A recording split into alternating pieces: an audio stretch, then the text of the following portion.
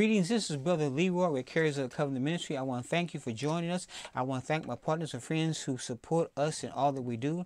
And I'm going to ask you to bless us by contacting us and contact the platform by which you are hearing or seeing us. Carriers of the Covenant Ministry. 1978, the Spirit of God spoke to me and said if he wanted most men and women to if most men and women knew the truth of the reality of the Word of God, they would not be incarcerated. And over the years, the Spirit of God has been more than faithful to reveal to me the truth of the Word of God. And that's why I'm here, to share with you the truth of the Word of God. The Bible says the truth shall set you free, but it also says just not knowing the truth will set you free, but knowing and doing the Word of God. You know, knowledge is important. But if you don't have wisdom to use the knowledge, then it's a no good. And so the scripture says faith without works is dead. So as I've said before, what faith, we're sharing about what faith is, how faith comes, and how to use faith. And to me, you cannot separate them. It's like Dr. Frederick Price used to say, you can't separate the wet from the water. If you want water, you're going to get wet. And if you get wet, you got to have the water. So let's turn to our foundation scriptures, which is Hebrews 11:1 and Hebrews 11:6. Now, faith is Hebrews 11:1. I'm going to read Hebrews 11:1 and 3. Now, faith is a reality, the substance of what is hoped for, the proof of what is not seen. For by it our ancestors won actually that's verse 2, won approval. Verse 3. By faith we understand that the universe was created by the word of God, so that what is seen was made from things that are not visible. Hebrews 11:6.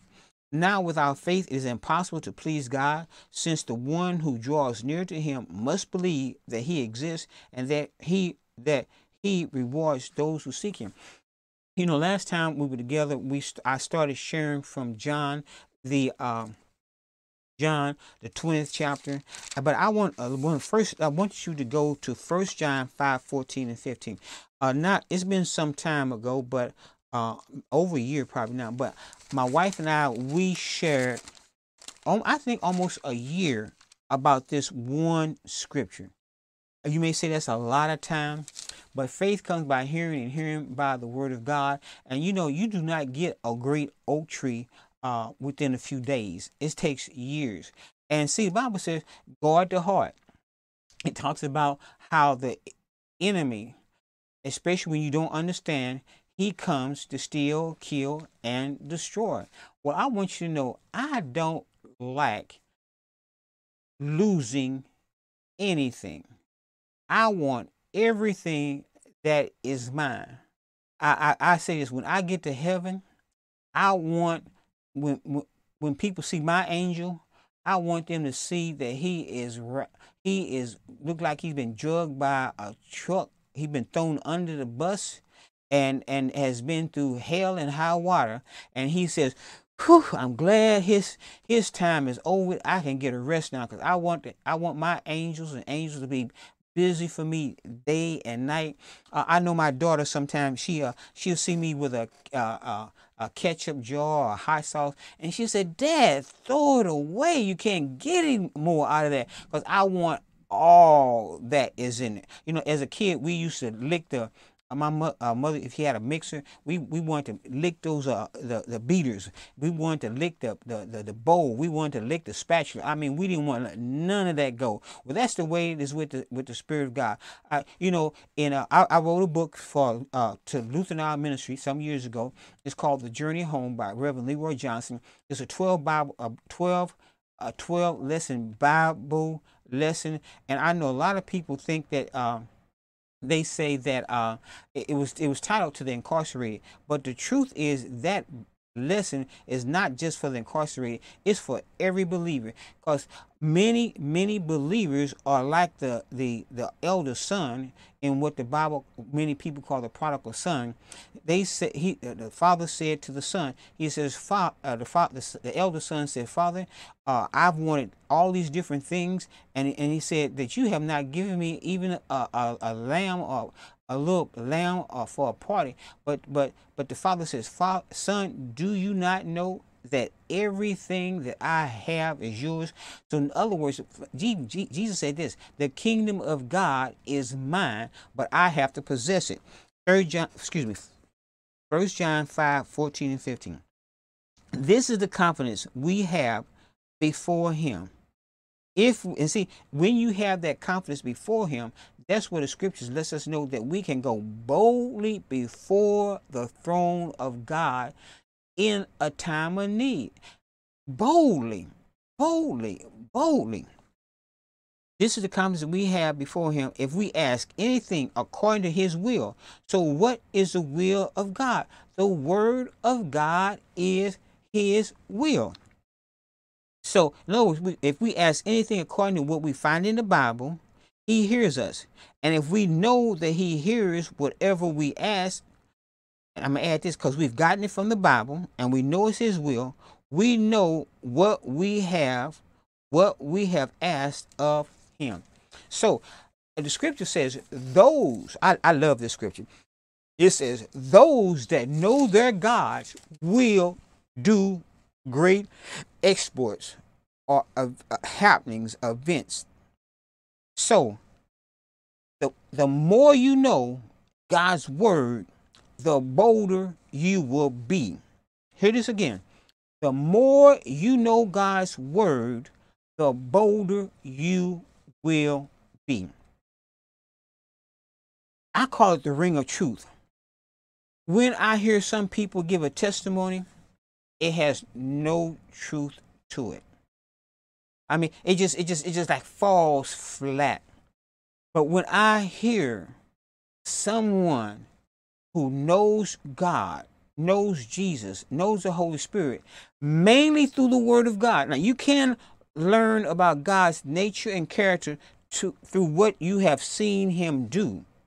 But when you have experienced it from number one for the Word, you become bold. I want to share this with you because many people like to base their Christian life upon experiences. But when you read about John, and I'm not putting John the Baptist down, I'm telling you what the Bible says and what you can see in this when you study and look into it. John the Baptist saw the Spirit of God. When he baptized Jesus, he saw the Spirit of God come down upon Jesus. And he saw the Spirit of God in the form of dove. He saw with his physical eyes. Then he heard with his natural ears God speak from heaven and says, behold, take notice here, this is my beloved Son, who I am well pleased. Now, remember this, John the Baptist he had the word to a degree, but he did not have the word to the degree that you and I have it. But then, when John was in prison, he sent his disciples to ask Jesus, are you the one? And Jesus told those John the Baptist disciples to tell John the Baptist of what he had done and compare what he had done to what the scripture says. So the number one, see, our feelings are deceptive.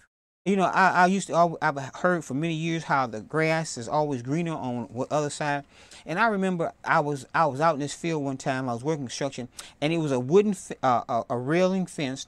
And I was looking at that grass on the other side of where I was standing. And that grass looked like it was the greenest grass that you could ever see. So I climbed over the fence. When I climbed over the fence and looked back at the other side, the grass on the other side where I just come from looked greener than the grass where I was at. I want you to know that has all to do with light and perception and all those different things. Well, that is the way that other people's lives can look. And even some of the things of God. Because, you know, it seems like some people say, well, I remember this one lady, she was always talking about how it was some sinners and how great their life was compared to her son who was a believer. You know, I don't know, but she was looking at someone else's life. And for example, I learned not to compare my ministry against other people's ministries. I remember one time I had to do some particular things to go into ministry, and this man said, "You don't deserve it," and he wanted $1,000 for be up on what he called a spiritual. I had to have the organizations that I wanted to deal with, the institutions. They said I had to have a spiritual covering, so I was looking for a spiritual covering and someone who I was responsible for, as they use the term. And the man said, "If you can't give me my organization $1,000 a month, you don't belong in ministry." Well, see, I was called into ministry by Jesus Christ. I was not called by this man. So what that how he perceived someone, if they couldn't give his organization $1,000 a month to belong to him, he didn't perceive them being worthy or equal or equipped to be in the ministry. But that's been since 1978, and I'm still in the ministry, going strong, and plan on going stronger, because the scripture says, "Who God calls, He is equipped." Let's continue reading about Thomas again. Now we're going to start reading in verse 26, John 20:26. A week later, his disciples were indoors again, and Thomas was with them. Even though the doors were locked, Jesus came and stood among them and said, "Peace be with you." Then he said to Thomas, "Put your fingers here and look at my hand. Reach out your hand and put it into my side. Don't be faithless, but believe." Notice this, verse 28. But Thomas responded to Jesus, "My Lord and my God." Notice this, verse 29. This is Jesus. Remember our foundation scripture: without faith, it's impossible to please God. And faith calls things that are hoped for as real, and that faith is the substance of things not seen. Because you have seen me, you have believed. So now, what Thomas's faith was based upon was natural human faith based upon his physical senses. I'm going to read it again. Because you have seen me, you have believed.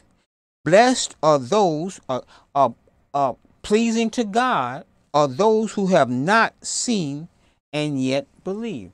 I have not seen Jesus with my natural eyes, but I believe the word of God, and I believe in my heart.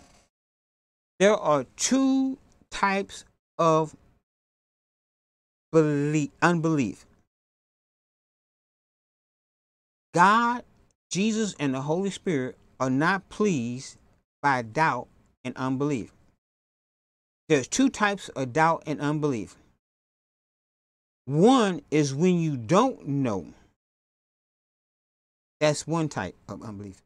But the worst type of unbelief and doubt is when you act like Thomas. Thomas said, "I will." Your will determine if you go to heaven or hell. Because you can choose. Every person has a choice to will to receive Jesus Christ as their Savior or not to receive Jesus Christ as their Savior. Thomas here chose not to believe. I'm going to pray a prayer. And you pray this prayer because you will and you want to. And God will become your Father. Jesus will become your elder brother. The Holy Spirit will come in and dwell in you and aid you, strengthen you, help you all the days of your life. Say these words: God, I believe Jesus Christ died for my sins, and I receive him now as my Savior. Jesus, I'm asking you to come into my life. I thank you, Father, that I believe that I'm saved. If If you prayed that prayer and you believe it, our ministry will send you a small book as long as our supplies last concerning how to start this Christian life. And I want you to know you just made the greatest decisions that you could ever make. And I want you to know that you have entered the kingdom of God and now you can live a heaven on earth life in Jesus' name.